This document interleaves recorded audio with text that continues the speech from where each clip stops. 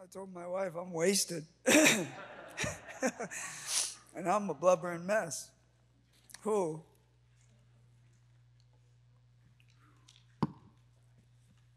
I really am a mess right now. Oh, man. I'm going to start in Psalm 2. But I just feel the presence of the Lord so strong tonight. I really do. But it's an absolute honor that our pastors would allow me to minister the word to just such a wonderful family. And we know our pastors are away and they're watching right now. But I would like just to bless them. So can everybody just raise your hands or put your hands out? Just release your faith right now to where they're at. I'm serious. Just release your faith. Release your love for Brian and Bren. Father, we thank you so much for our pastors. God, we thank you for godly pastors who love you and that it truly shows that they love you, Lord. So, Lord, right now, right where they're at, God, I pray that you would just put your hand upon them, God. That you would give them refreshing by the power of your Spirit, God. We speak the shalom of God right now over Brian. We speak the shalom of God right now over Bren. We speak refreshing. We speak courage. We speak strength. And we speak the goodness of the Lord. In Jesus' name.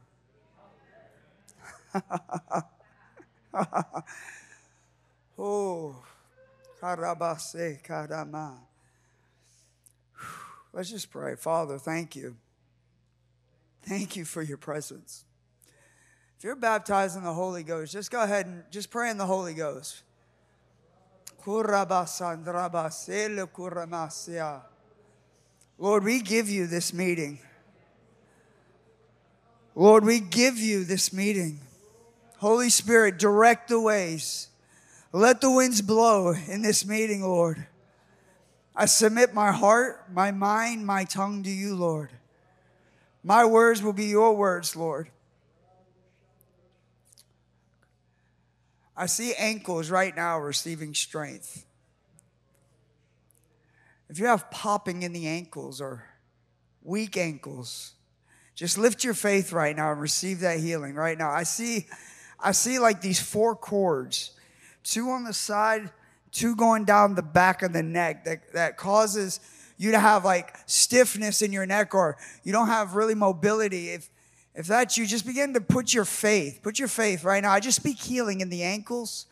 I speak healing right now into your neck. And I say full mobility right now. I say full healing right now in Jesus' name.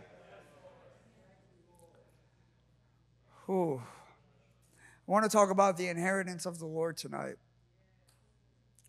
Are you in Psalm 2? I'm going to read it in the New King James. I'm going to read all 12 verses just for context. And then I'm going to go ahead and read verses 7 and 12 in the Passion Translation. Because I think it just speaks just so wonderfully on where we're going and just where the Lord is directing this meeting and where he's directing our faith, where I believe he wants to direct our prayers, what I believe he's building here in Victory in each body, and what he's building corporately as an altar unto him in this region. I want to talk about the inheritance of the Lord. Are you guys there? The word of the Lord says, "Why do the nations rage and the people plot a vain thing? The kings of the earth set themselves, and the rulers take counsel together against the Lord and against his anointed, saying, let us break the bonds in pieces and cast away their cords from us. He who sits in the heavens shall laugh. The Lord shall hold them in derision. Then he shall speak to them in his wrath and distress them in his deep displeasure. Yet I have set my king on my holy hill of Zion. I will declare the decree. The Lord has said to me, you are my son. Today I have begotten you. Ask of me, and I will give you the nations for your inheritance, and the ends of the earth for your possession. You shall break them with a rod of iron. You shall dash them to pieces like a potter's vessel. Now therefore be wise, O kings. Be instructed, you judges of the earth. Serve the Lord with fear and rejoice with trembling. Kiss the Son, lest he be angry and you perish in the way. When his wrath is kindled but a little, blessed are those who put their trust in him. Now here's the Passion Translation in verses 7 through 12. He says, I will reveal the internal purposes of God, for he has decreed over me, you are my favored son.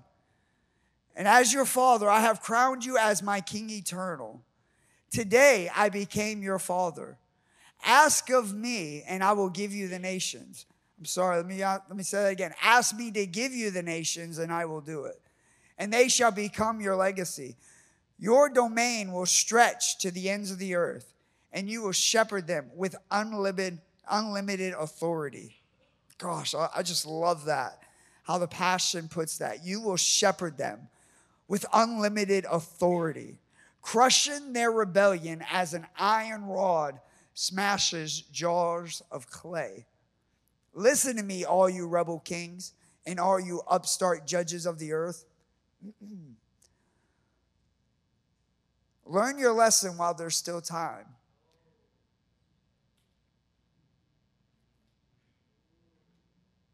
Serve and worship the awe-inspiring God. Recognize his greatness and bow before him, trembling with reverence in his presence. Fall down before him and kiss the Son before his anger is roused against you. Remember that his wrath can be quickly kindled, but many blessings are waiting for all who turn aside to hide themselves in him. I love how he says that he will shepherd the nations with unlimited authority. Right now, the earth is in turmoil. The nations are actually being divinely set in place in preparation for the coming of our soon King. No matter where you are on the eschatological chart, that's a handful in itself. No matter where you are in that, one thing is for certain, and that's the Lord is coming. No matter where you are at on that chart, no matter where you are at, if you believe that the Lord is coming or not, the Lord is coming. You might walk in here tonight and you might not even believe that Jesus is real, that he's truly the Messiah. But I want to tell you, time will tell and it will show that Jesus is coming back. My friend, I want to encourage you to actually right now realize and pay attention to what's happening around the world, not just America, not just in this nation.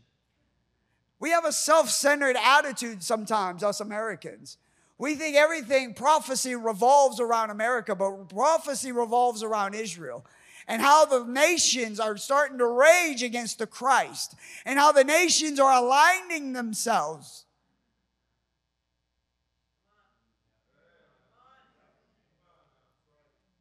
If you don't know Jesus, you're in for a rude awakening. If you're a mocker, if you're skeptical, I want to tell you, time is really about to prove everything.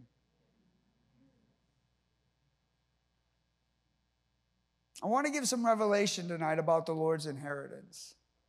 I know it seems a little heavy at first, but we're gonna make our way. I got a lot of scripture to read, but I want to lay a foundation tonight. I want to talk about the Lord's inheritance and how he is going to receive his full reward for his suffering.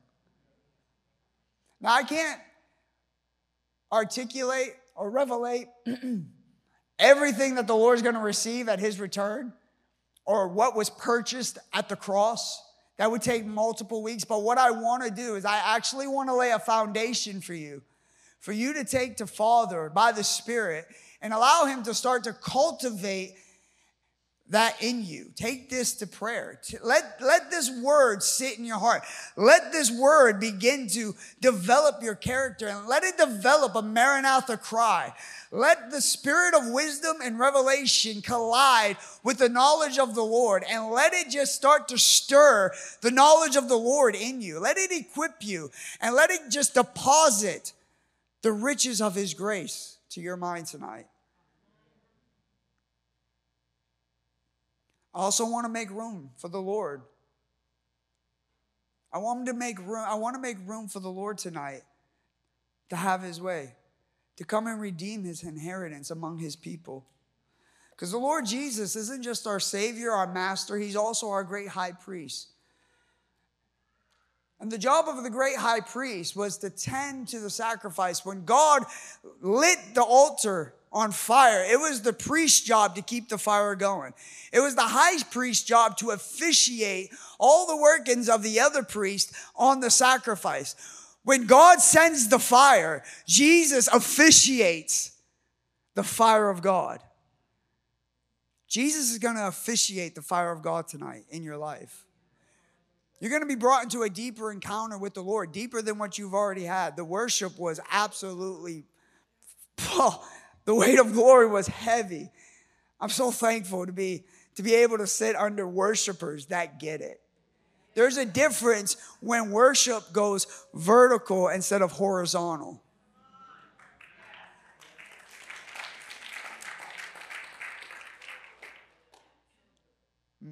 Revelation chapter 1, verses 4 through 8. Be patient with me tonight. I'm wasted up here. I'm going to be tongue-tied. I'm going to be, it feels really nice. Man, I'm telling you, if you need a cup of this, you need to get your cup out. The Lord's giving refreshing and joy. It's supernatural to have joy with what's going on in the world right now. I'm serious. The joy of the Lord is our strength. Hallelujah! Oh, Jesus, you're beautiful. Oh, glory to God.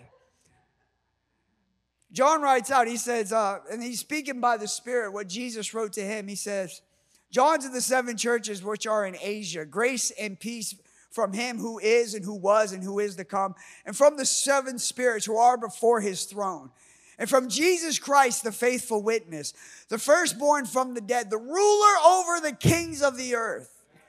To him who loved us and washed us from our sins in his own blood. He has made us kings and priests to his God and Father. To him be glory and dominion forever and ever. Amen. Behold, he's coming on the clouds, and every eye will see him, even those who pierce him. And all the tribes of the earth will mourn because of him.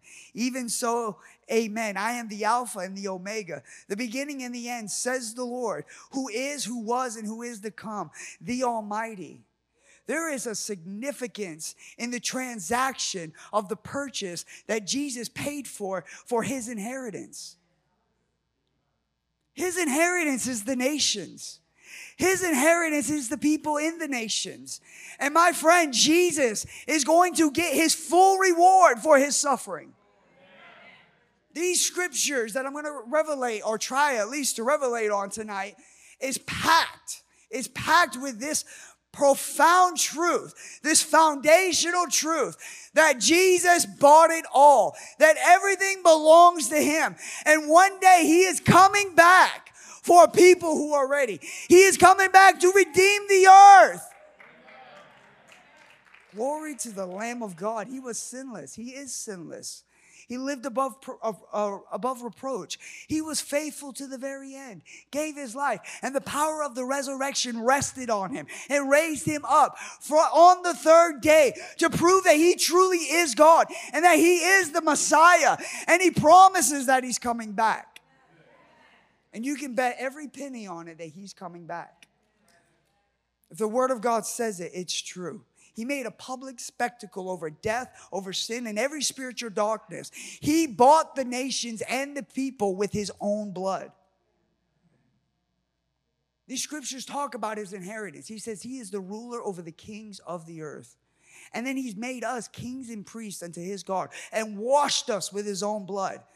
It speaks of inheritance. It speaks of his authority. It speaks of his wonderful love. It speaks of his power. He is the ruler over the kings of the earth. Right now, that joke in the White House might think he's doing things, but I'm going to tell you something, he's not. He's only plotting a vain thing against the God and against his Christ. Let me tell you something. Putin might think that he's advancing his forces in Ukraine, but those plans are vain, because there is going to be a day when that eastern sky splits over Jerusalem and our King is victoriously going to return.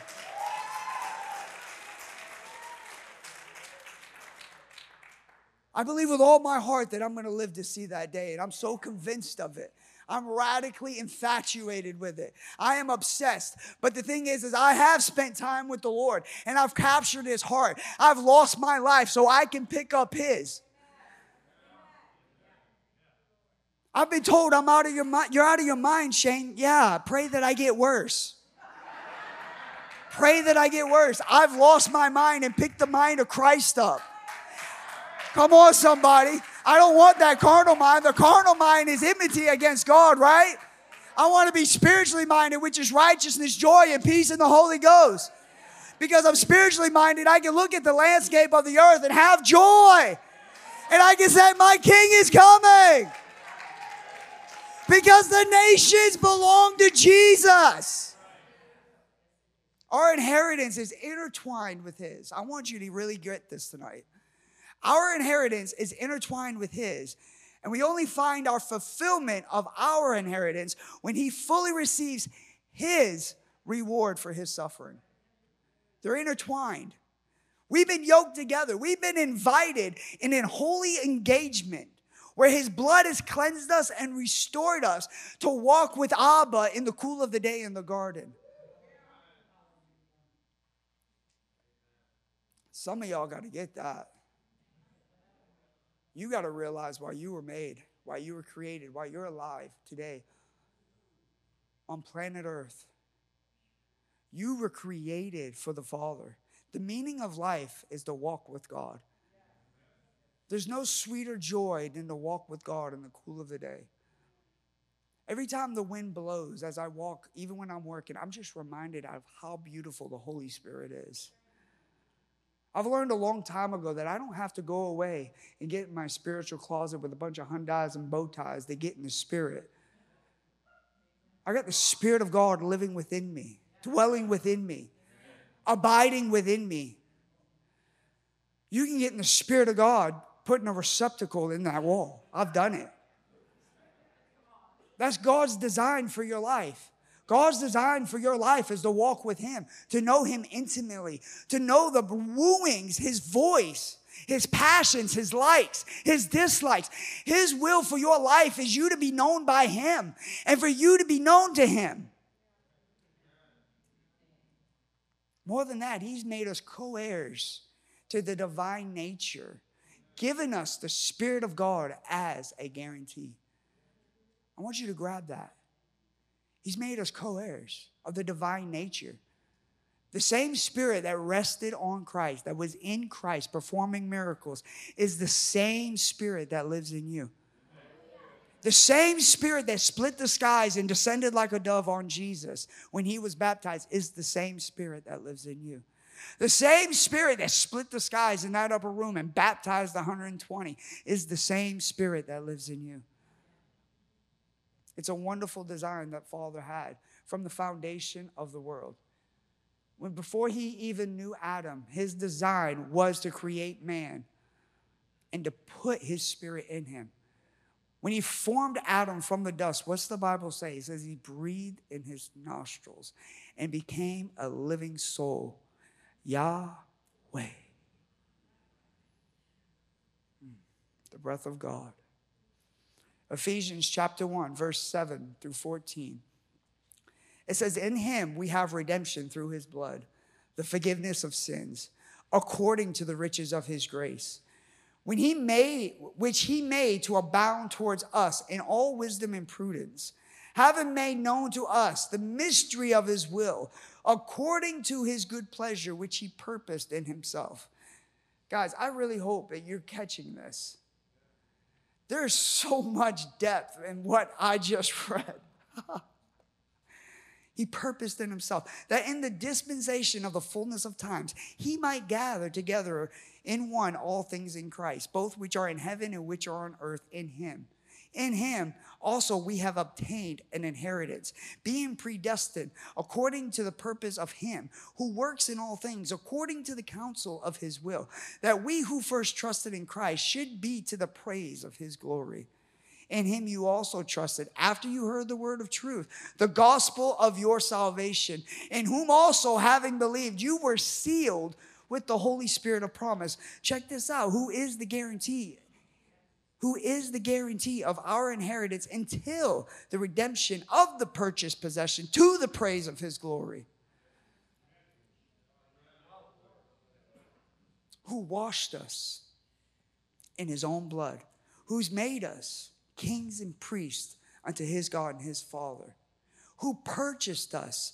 The purchase from heaven carries the weight of eternity for your soul. He had to come and redeem it. He had to give his life, and he did it with pleasure. He did it with delight. The word redemption in verse 7 means a release by the payment of a ransom. It means deliverance. It means setting free. It describes the act of a conqueror releasing prisoners. That means Jesus kicked the door into the devil's house and yanked you out of it.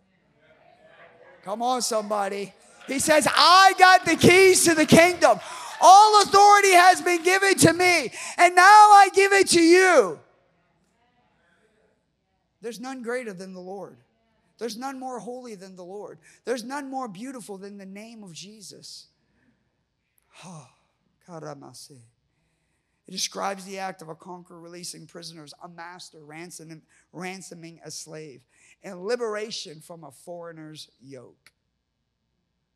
It's a total setting free. It's redeeming your life from the pit. It's redeeming you from hopelessness. Friend, you might walk in here with hopeless. You might be hopeless. And I want to tell you, the only way that you're ever going to find true hope is if you find the Messiah. And friend, if you already know the Messiah and you walked in here without hope, he wants to break that off your life tonight. He wants to give you joy. He told his disciples, I'm going to give you my joy. Oh, I'm going to give you my peace. Oh, I don't know about you, but I want his joy. I'm thankful I got his joy. I'm thankful I got his peace. I'm thankful that I got the God of the ages on my side, that he delivered me out of a life of sin, that he's conquered death in the grave, and that he has resurrected. He's going to raise us up at that last day as well. That Sheol shall not have any dominion over the child of God. Verses 7 and 10 talks about the price of the purchase, talks about the transaction, and then it talks about the will to consummate the foreknowledge, what the Lord received at the foundation of the world. He received his inheritance before he went to the cross. Because God sees the beginning to the end and from the end to the beginning, and he's not bound by time. So when God foresaw it in the future, it already happened. I'm trying to tell you something. Before Satan fell out of the sky like lightning, before he made Adam sin, Christ conquered him. You need to grab that. No matter what you're going through in your life right now, hell might have thrown fastballs all week at you, but I want to tell you, at the foundation of the world, the Lamb of God had conquered Satan and every demonic attack that he's brought against your life. You just need to come into the alignment of the inheritance of the Lord, the identity of the Lord, and realize the power of God that rests in you and release it on the enemy.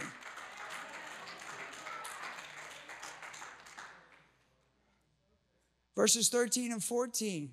In verse 13, Abba sets his seal on you at the day of redemption.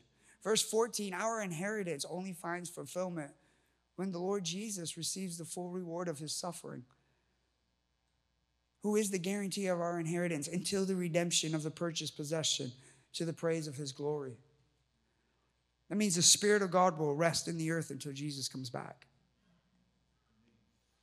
Because Jesus commissioned every believer to wage war against hell. He commissioned every believer to do it. You ain't got to be an apostle, a prophet, a pastor, a teacher, or an evangelist standing behind a pulpit. He called you to wage war against hell in your workplace, in your family. Come on, somebody. In your neighborhood, in your city, in your nation. God had in mind of a mighty army raising up and waging war against hell. That's part of our inheritance. Part of our inheritance is having the victory over Satan, over sin, and over death. Part of our inheritance is being in fellowship with the Creator. You guys with me tonight? Ephesians chapter 1, verses 17 through 23. And I really want to focus in on verses 18 and 19, but I want to read this in context, just so you can grab it. And I would suggest you write this down and meditate on these scriptures this week. Really let the Lord develop what the inheritance of the Lord is concerning your life. Let this renew your mind. Ephesians chapter 1, verses 17 through 23. It says that the God of our Lord Jesus Christ, the Father of glory, may give to you the spirit of wisdom and revelation in the knowledge of him. The eyes of your understanding being enlightened, that you may know what is the hope of his calling, what are the riches of the glory of his inheritance in the saints, and what is the exceeding greatness of his power towards us who believe, according to the working of his mighty power, which he worked in Christ when he raised him from the dead and seated him at the right hand in the heavenly places, far above all principality and power and might and dominion, every name that is named, not only in this age, but also that which is to come.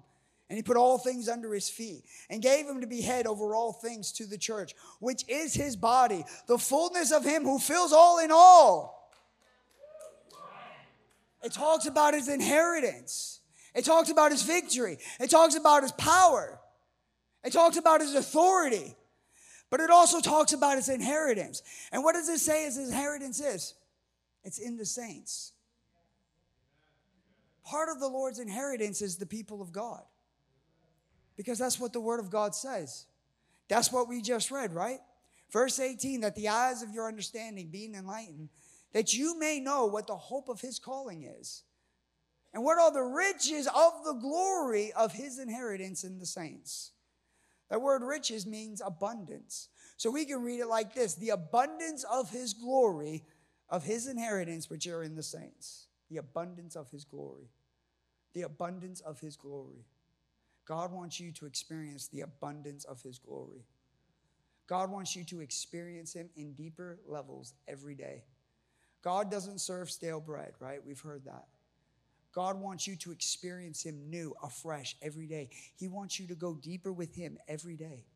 Every day, he wants to bring you into a new realm of revelation. Every day, he wants to bring you into a new realm of wisdom. Every day, he wants to bring you into a new realm of understanding. It's his will for your life because it is his inheritance that he's gained you. It's his inheritance that he has gained you. And you have to remember that our inheritance is intertwined with his inheritance. So that means it's our inheritance that we've gained him. We've been invited into a holy engagement, a holy espousement. And Jesus will present you at the last day as a sinless and spotless bride. The exceeding greatness of his power. I'm in verse 19. Towards us who believe, according to the mighty working of his power, which he worked in Christ when he raised him from the dead and seated him at his right hand in heavenly places. That word according to means in the same measure or the exact degree. The same measure or the exact degree. He's worked that mighty power in you towards those who believe. Friend, you need to realize the inheritance that lies within you.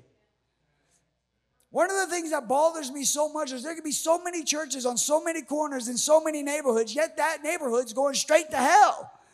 It's infested with drugs. It's got broken marriages. Why? Because the people of God sitting in those buildings do not realize that God has given them authority over their sphere of influence. And they're not releasing the glory. They're not releasing the power of the gospel. I'm thankful that we're in a tribe that gets that. That we understand that we are a people in this realm, in this sphere of influence. We have authority and we take our authority. That's why Jesus says, go into all the mountains, disciple the nations, disciple the mountains. Go into that education mountain and thunder the word of the Lord.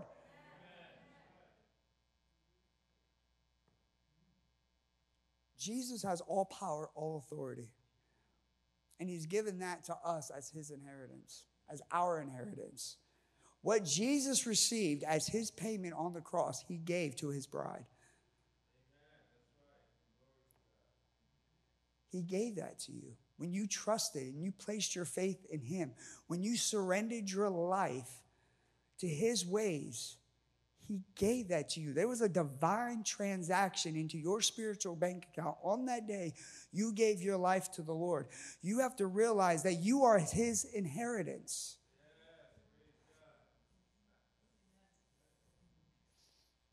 You guys okay? Is this clear? Jesus began to receive his inheritance of the nations when different people of the nations began to receive the knowledge of the Lord and filled with the Holy Spirit in Acts 2. That's when we see it, that all nations begin to come to him. When they all received the Spirit of God. The Spirit of God was given in that upper room. The 120 went out. And there were all types of nations there. And the Bible says that 2,000 people got saved. We just read in Ephesians 1 that when you give your life to Christ, when you are redeemed, you are sealed with the Spirit of promise. And I want to tell you something that I believe. I believe the first century apostles really understood. I believe they when they led them to the Lord, I think they got filled right then and there. I don't think they had to bring them through a 10-step program. I think it was one of those things that you just gave your life to the Lord, now you're baptized, and boom, the Holy Ghost. I'm serious. Why are we waiting? Yet you get filled now. Because the day you give your life to the Lord, that's the day you become an enemy to Satan. And you need the baptism of the Holy Ghost. You need to be filled with heaven. You need to be filled with power to live in these wicked days and to be able to keep your joy.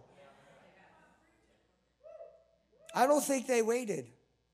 Our inheritance is not to get the glory that God deserves. That's not our inheritance. That belongs to God. But our inheritance is to abide in his glory and to release his glory that is expressed in us through the inheritance that the Lord bought and paid for with his blood. I'm going to say that again so you can catch it. I really want you to catch this. Our inheritance is not to get the glory that belongs to God, but to abide in his glory that is expressed in us through the inheritance that the Lord bought and paid for with his own blood. Because there is a responsibility that comes with the inheritance that is in the Lord. That responsibility is to disciple nations. It's to confront hell, to flip cities and regions, to flip whole nations upside down for Jesus. He has empowered us and commissioned the ecclesia to be the collectors of his inheritance.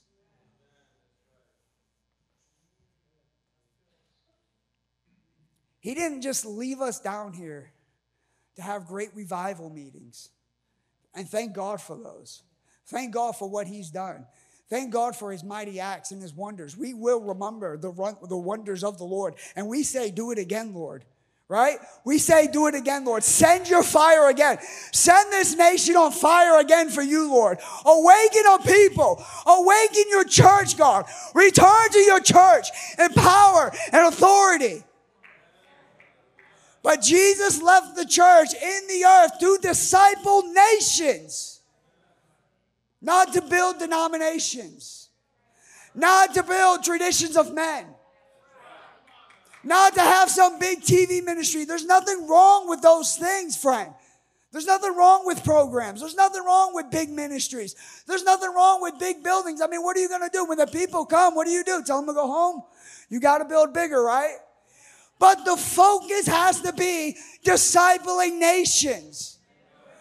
The focus has to be flipping the mountains for the Lord. It's tearing down the high places that the devil has set up by idolatry and arrogance and pride. It's tearing down the perversion strongholds in your city, in your nation, in your family, in your neighborhood. He didn't give you the Spirit of God so you can run around like some spoiled spiritual child, running endlessly in revival. He gave you the Spirit of God to confront hell. Does hell know your name? Does hell know your name? Does hell tremble when you walk into a room? Glory to God for those who said yes. We know we got some saints in the house. But our inheritance is so much more than just some fireproof insurance. It's so much more, friend, than just coming up here and getting totally wrecked in the spirit. The Christian life is so much more than just going to church for 3 hours on a Saturday, friend. Being devoted to Christ means you're losing everything. You're giving up everything for the Lord. Anything that would become an idol, anything that would be first place from the Lord, you would give it up. You would let nothing come into place. That's what being a real believer is, friend. And I'm not trying to make anybody in here doubt their salvation. I'm not in that business. But we're entering in a time where there's going to be more shaking. And friend, your foundation better be in the cornerstone. Let me tell you something, friend. You better wake up and smell the popcorn. Things are getting real. Things are escalating quickly. But Jesus said, take joy because I've overcome the world.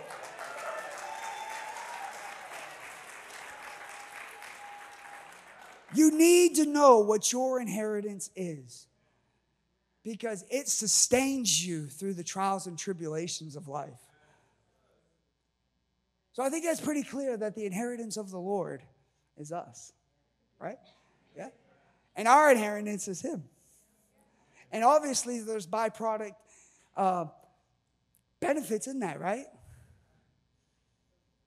But the real inheritance of the Lord is the nations. And He's coming to redeem the nations. He's coming to redeem the earth. Friend, there is a day when He steps out of heaven and comes back. Jesus says that I am coming back. He says, wait for me, look for me, anticipate my coming. That's what the first century believers lived in. They lived in that. I'm sure they didn't understand all the words of Jesus because I'm sure they looked through a glass dimly just like we do. But friend, they waited for Jesus. There's an account in the book of Acts that they would actually meet in the temple daily. They would go to church daily. And they would meet at Solomon's porch, or I'm not even going to butcher it, Potofilico, or y'all know the thing. I'm so glad you're laughing because what I'm about to get into is pretty heavy. Glory to God. But Solomon's porch was at the east gate. Solomon's porch was at the east gate. I know some of y'all just grabbed a hold of what I'm saying. The east gate is prophesied of where the Messiah would return to redeem the nations. See, in church culture, we have the return of the Lord so twisted, so diluted by church doctrine that we think Jesus just comes down and everything's good and boom, we're in heaven forever.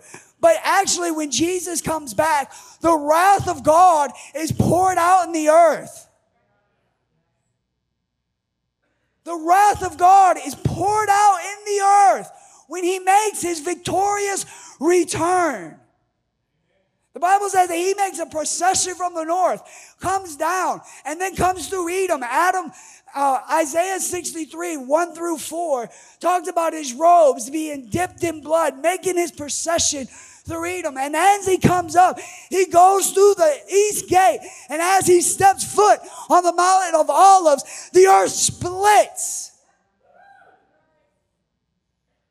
Friend, if the earth splits, there's people that are caught up in that.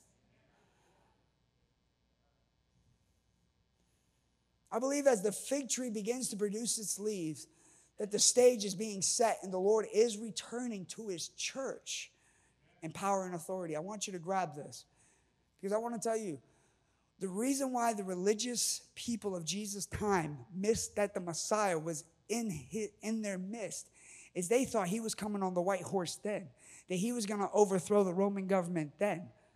But Jesus came back to redeem the spiritual first, to get the nations ready for his real return. When he does come back on a white horse, and when he does execute the wrath of God, he doesn't just execute the wrath of God on just everyday people. He executes the wrath of God on sin, on wickedness, on the Antichrist, on demons, and people who have aligned themselves with that. The wrath of God is a perfect expression of God's love. I know some of you guys are like, how in the world are we talking about the inheritance of the Lord? And he just totally flipped on the wrath of God. It's part of his inheritance. Because the wrath of God is how he redeems the nations to himself. The wrath of God is the perfect expression of God's love because it doesn't tolerate sin or wickedness. It's the final judgment on Satan and the havoc he's caused on God's creation. As the bride grows, so does the Maranatha cry. The groan from the earth that rises to heaven, crying out for the revealing of the Son of Man. As an electrician, I'm in people's houses, different people's houses all the time. And believe it or not, in Sarasota, I go into a lot of believers' houses. And I want to tell you, majority of the conversation that we have is, man, I just can't wait till Jesus comes back. Some of my seasoned believers in here, I'm sure you guys have heard that your entire lives. But I never want to grow numb to that, ever. Even if the Lord tarries his coming for who knows how long, I never want to grow numb to the coming and the revealing of the Messiah. I never want to grow numb to that, but I want to tell you, I've never heard the groan that I've heard in the past year for the revealing of the Son of Man. I've never heard it like this. I've never heard it in songs, and we're singing it in songs now. It has become the church's, the bride's tune. It's become her music. It's become her ringtone. It's become her cry for the revealing of the Son of Man. To come, Lord Jesus, redeem your inheritance in the earth. Isaiah prophesied about this in his intercession. Isaiah cries out in Isaiah 64, verses 1 through 4, oh, that you would rend the heavens, that you would come down, that the mountains might shake at your presence. As fire burns brushwood, as fire causes water to boil, to make your name known to your adversaries, that the nations may tremble at your presence. When you did awesome things for which we did not look, you came down. The mountains shook at your presence. For since the beginning of the world, men have not heard nor perceived by the ear, nor has the eye seen any God besides you who acts for the one who waits for him. There's going to be a moment in time when the Lord steps out of heaven and every eye will be on the Son of Man. Even those who pierced him. It's what the Bible says. It's what the word of the Lord says. Every eye. That means all of earth, its attention will be on the beautiful, wonderful, victorious Lion of the tribe of Judah, roaring as he comes and makes his victorious return. Every eye will see it. And it'll be just like it was supposed to be created, that every eyes, all our eyes and all our gaze is on the one. is on the one. And he's going to return to his church. And the church is going to have the same thing. All our eyes are going to be on the one, the beautiful one. There's going to be many Marys in that moment who fall at the feet and just break open the alabaster box and worship at his feet. It's going to take the presence of God to a whole nother level. Because it's the attention. It's the heart cry. It's the lovesick cry coming from the bride for her king. It's a relationship. And it comes from relational. I don't even know if that makes sense, but I'm going to go with it. It comes relational. Oh, Lord, you're so good. Isaiah's cry is for the fire and power of God to be on display in the earth with earth-shaking authority. He said, come down that the heavens might shake, that the earth would tremble. I believe he's also prophetically speaking about the mountains of society. I think that can be applied. But if you go through Isaiah 59, following all the way through, he talks about the judgment and the fire of God. Isaiah was in intercession, and he was begging for the revealing of the prophesied Messiah and for him to come and get his full reward. The Jewish people are still looking for their Messiah because their eyes have been blinded that it was Jesus, it was Yeshua. But there's going to be a moment when their veil has been lifted, and you're going to see all of Israel crying out for the Jewish Messiah. Whew. He will receive his full reward. His full reward is the nations. It's the end of wickedness and sin. There is coming a day of a fiery judgment on the nations who reject heaven's rule and heaven's Messiah and who persecute God's people. We see the full picture in our New Testament lens through the revelation that John received from the Lord. But I want the weight of the responsibility of our inheritance to grip your hearts. We have been trusted with an uncorruptible, undefiled inheritance from the Lord. And when we grasp this concept, when we grasp the weight of eternity, of how things play out prophetically, friend, it's going to set your heart on fire with the love of God. Last night when I was preparing this message, the fear of the Lord gripped my heart in a way that I've never had. The past 3 weeks, I have been gripped for the nations. I've been gripped for Ukraine. I've been interceding for America because, friend, I'm going to tell you something. What's happening over Ukraine is not so far-fetched to happen here. Friend, I really want you to be wise and be humble. It's not so far-fetched here. Said, well, that would never happen. You better look at our southern border right now because they're just pouring over.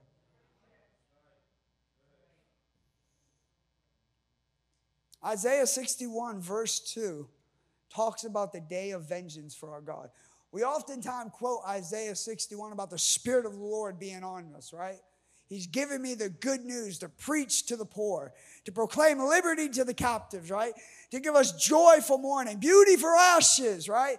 Verse 2, he talks about the acceptable year of the Lord and the day of vengeance of our God. Revelation chapter 14, verses 14 through 20 talks about two harvests at the end of the age. Verse 14 says, then I looked, and behold, a white cloud. And on that cloud sat one like the Son of Man, having on his head a golden crown, and in his hand a sharp sickle. And another angel came out of the temple, crying with a loud voice to him who sat on the cloud, thrust in your sickle and reap, for the time has come for you to reap, for the harvest of the earth is ripe. So he who sat on the cloud thrust in his sickle on the earth, and the earth was reaped. Who comes on the cloud looking like the Son of Man? Prophesied by Daniel. That's why Jesus referred to himself as the Son of Man. That's why he was persecuted by the religious Jews of his time, because he was appointing the title of the Messiah to himself. He was telling them, I am the Son of Man. So we see here in Revelation that it says, one sat on the cloud like the Son of Man. reaping the earth. That's a picture of the Lord coming back for his church. And no matter where you're at on the chart, we can all believe that he's coming back for his church prior to the wrath of God. And another angel came out of the altar who had power over fire and cried with a loud cry to him who sat, with a loud cry to him who had a sharp sickle, saying, thrust in your sharp sickle and gather the clusters of the vine of the earth, for her grapes are fully ripe. So the angel thrust his sickle into the earth, and the earth and gathered the vine of the earth and threw it into the great winepress of the wrath of God. And the winepress was trampled outside the city, and the blood came out of the winepress up to the horse's bridle for 1,600 furlongs. Revelation 19, verses 11 through 16. Now I saw heaven open, and behold, a white horse. And he who sat on him was called Faithful and True. And in righteousness he judges and makes war. His eyes were like a flame of fire, and on his head were many crowns. And he had a name written on it that no one knew except himself. He was clothed with a robe dipped in blood, and his name is called the Word of God. And the armies in heaven, clothed in fine linen, white and clean, followed him on white horses. Friend, I believe that's us. I believe when he comes, we come with him, and he pours out the wrath. We're right there shouting, yeah, Lord. Yes, Lord. Yes, Lord. Redeem your inheritance.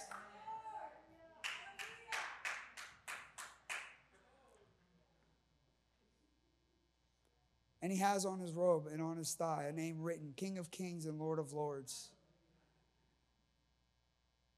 This is the Lord redeeming his inheritance that is in the saints. The saints are involved with him redeeming the earth, redeeming the nations. He uses us to be the collectors of his inheritance. He sends us to go collect what he paid for. I want to be crystal clear. The bride of Christ, the individual believer, the one who Jesus purchased with his own blood, I do not believe experiences the wrath of God. That's an amen part, guys. Some of you are like, dang, I was, burned up with fire and him coming down, dipping his robes in blood. Sounds like I want to. Come on, we don't have the wrath of God abiding on us, believer. Beloved of God, I want you to understand that. We're not appointed to wrath, but into eternal life in Christ Jesus, our Lord. He's created you not for wrath, but for righteousness. There we go. I love it. You guys awake? Glory to God. Our King is coming, and he will have his full reward. But before the great day of wrath, let's switch it up on some happy stuff. There is a day where God rends the heavens just like he did on the Lord, like I said, when he was baptized and the Spirit descended. On the day of Pentecost when the church was born. When he is going to rend the heavens and come down. And the Bible says he is going to pour out his Spirit on all flesh. That is really going to mess up some church doctrine for some folks that I know. Glory to God. We say, Lord, do it in here. Pour out your Spirit in here, Lord. Pour it out in here, God. We want to see your glory, King Jesus. He is the great shepherd of the nations, and the nations are his. And every tribe, every tongue, every people from all nations will bow down before the King of Kings and Lord of Lords and call him Master, call him Savior, call him Lord. They will know him as God. Psalm 22, verses 27 and 28 says, all the ends of the world shall remember and turn to the Lord. That's revival.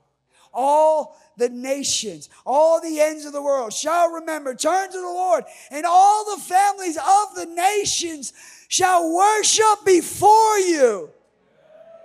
For the kingdom is the Lord's, and he rules over the nations.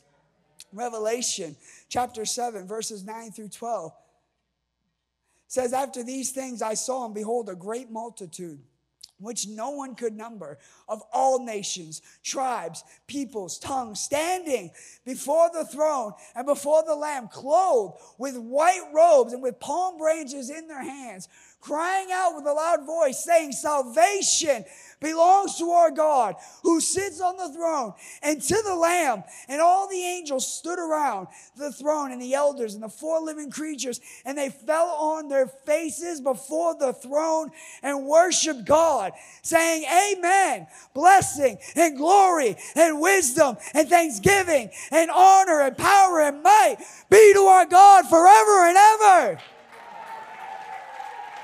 The nations will be Jesus.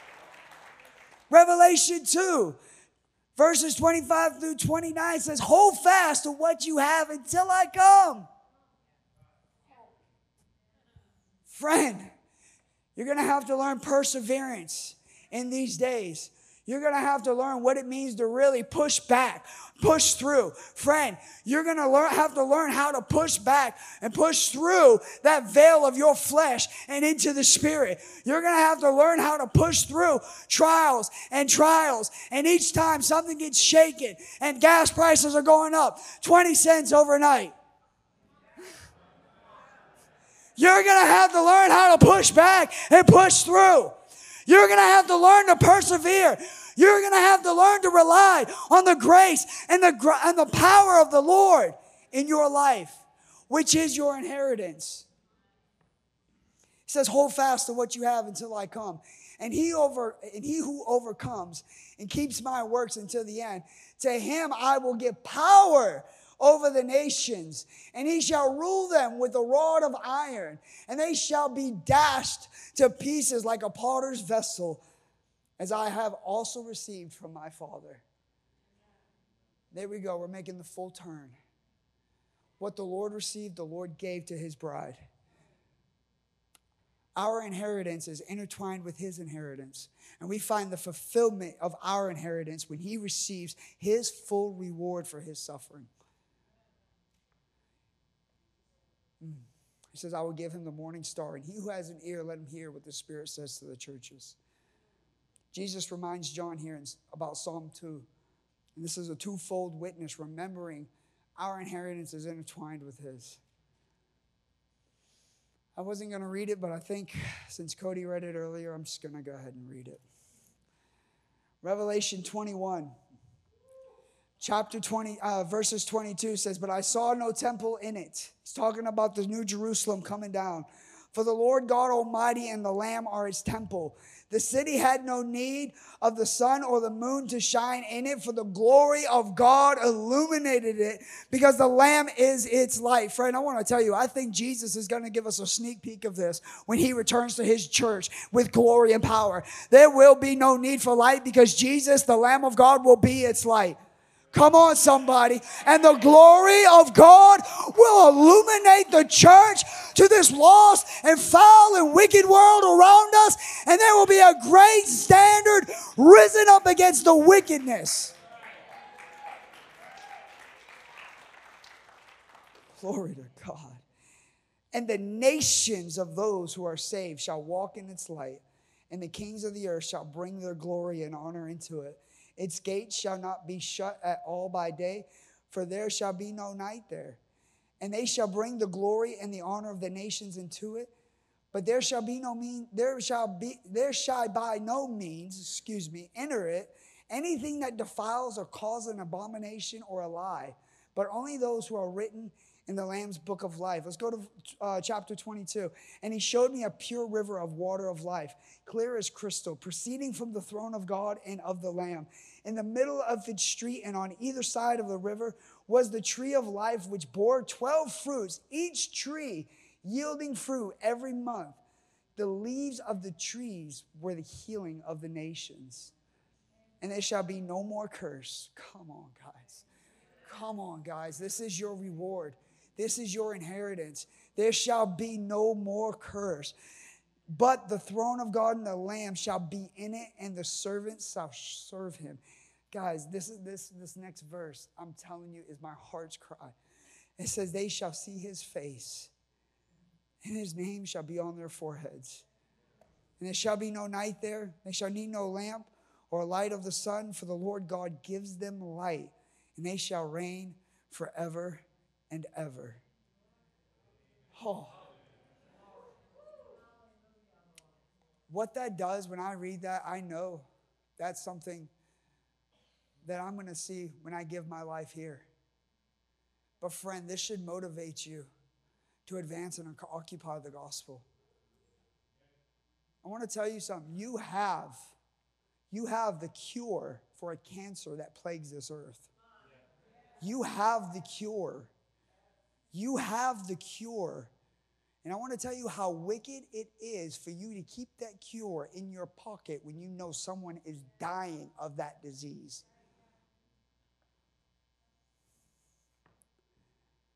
I'm going to close with this. Revelation chapter 22, verse 12. And says, behold, I am coming quickly, and my reward is with me, to give to everyone according to his work. Friends, our Lord is coming back. I don't know the day nor the hour. To be honest with you, I don't even know the timing. I'm just waiting for the Lord. I'm not getting caught up in silly arguments. I just want to be here and I want to worship the Lord. I just want to be caught up in the gaze of and the wonder of God. I want to be so entrenched in his glory and his majesty that it just changes me. That it literally changes me from the inside out. I have a holy infatuation with the Lord.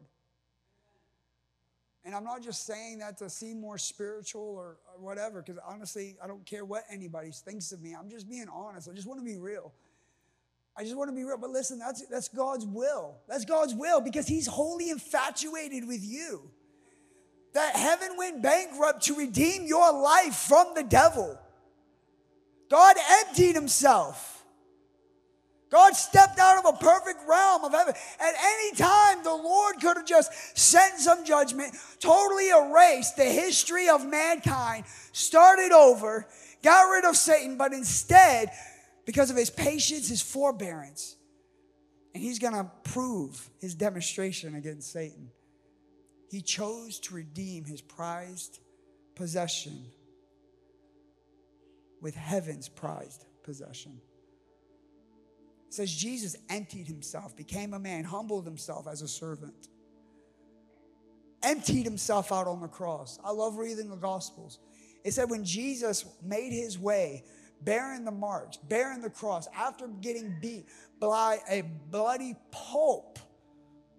It says when he got to Golgotha, when they were about to put him up on the cross, when they drove those nails through his wrists and through his legs and hung him up, they gave him an option.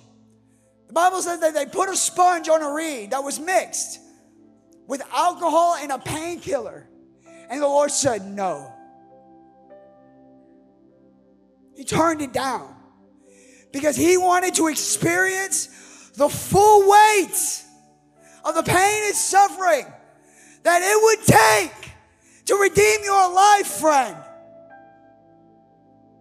He held nothing back. He gave it all for you.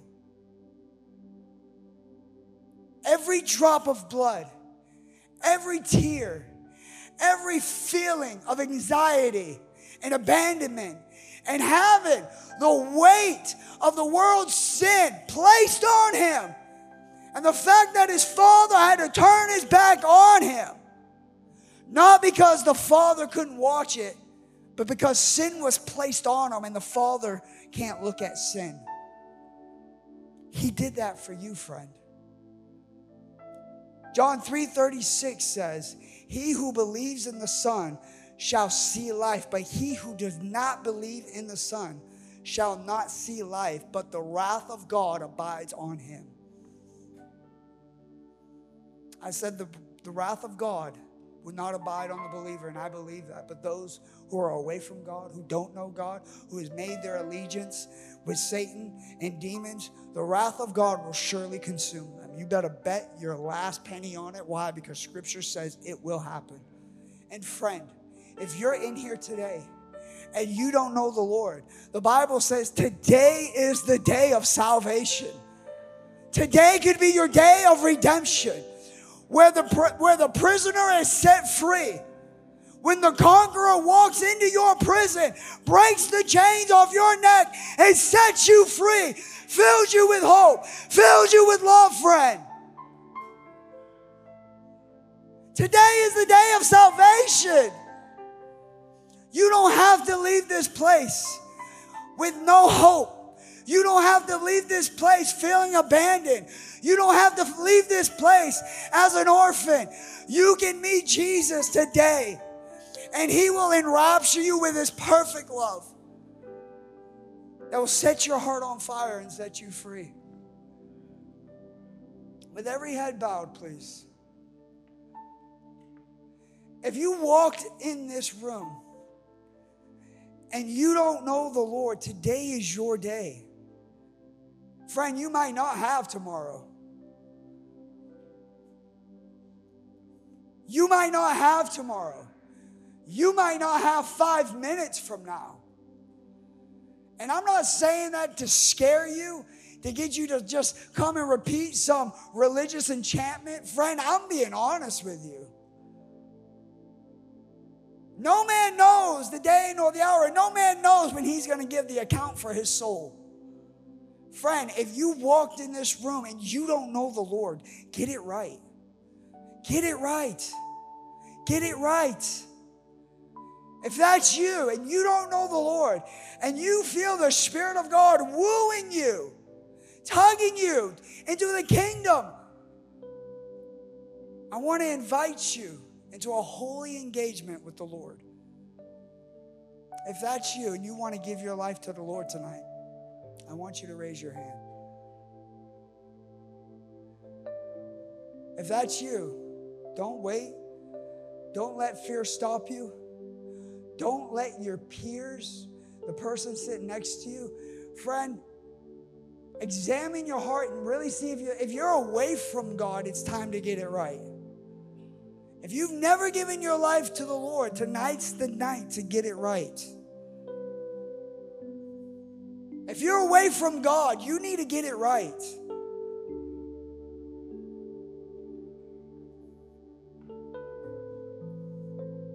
One last call.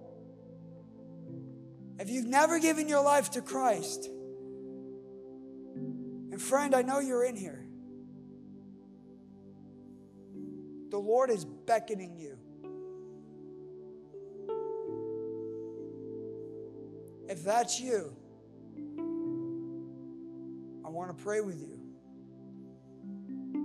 I want to lead you to the person that knew your name before the foundation of the world. If that's you, be bold. Stick up your hand.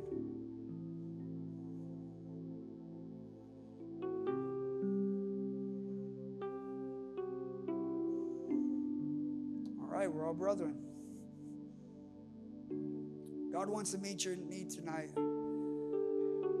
If you would stand.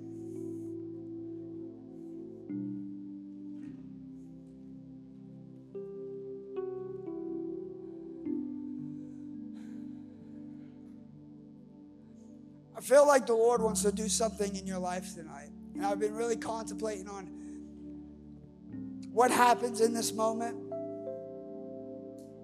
And I feel like I got fresh direction. If I can get the prayer team ready. Sweetheart, if I can get a mint, I'm sure my breath stank right now. Thank you. She says take a couple.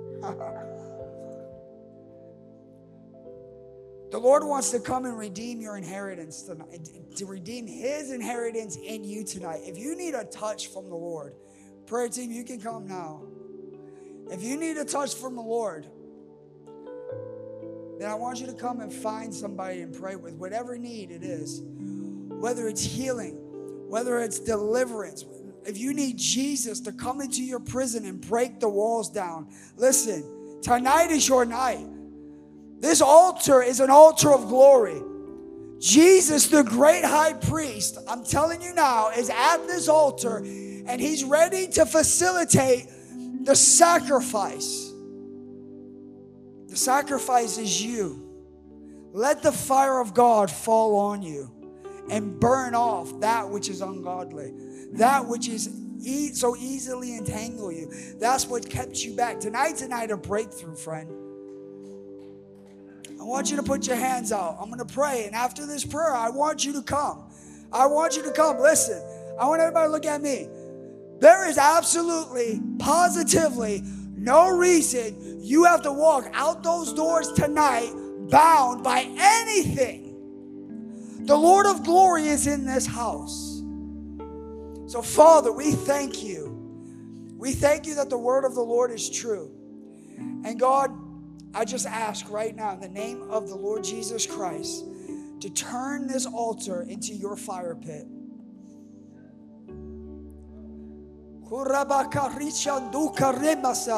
Father, I pray in the name of Jesus right now that the inheritance of the Lord would be redeemed.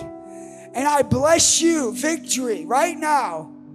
I bless your mind. I bless your spirit. I bless your week in the name of Jesus. And I just declare over you a deeper encounter with the Lord. I declare over you the goodness of God, the favor of God, and the hand of the Lord to be on your life tonight. In Jesus' name.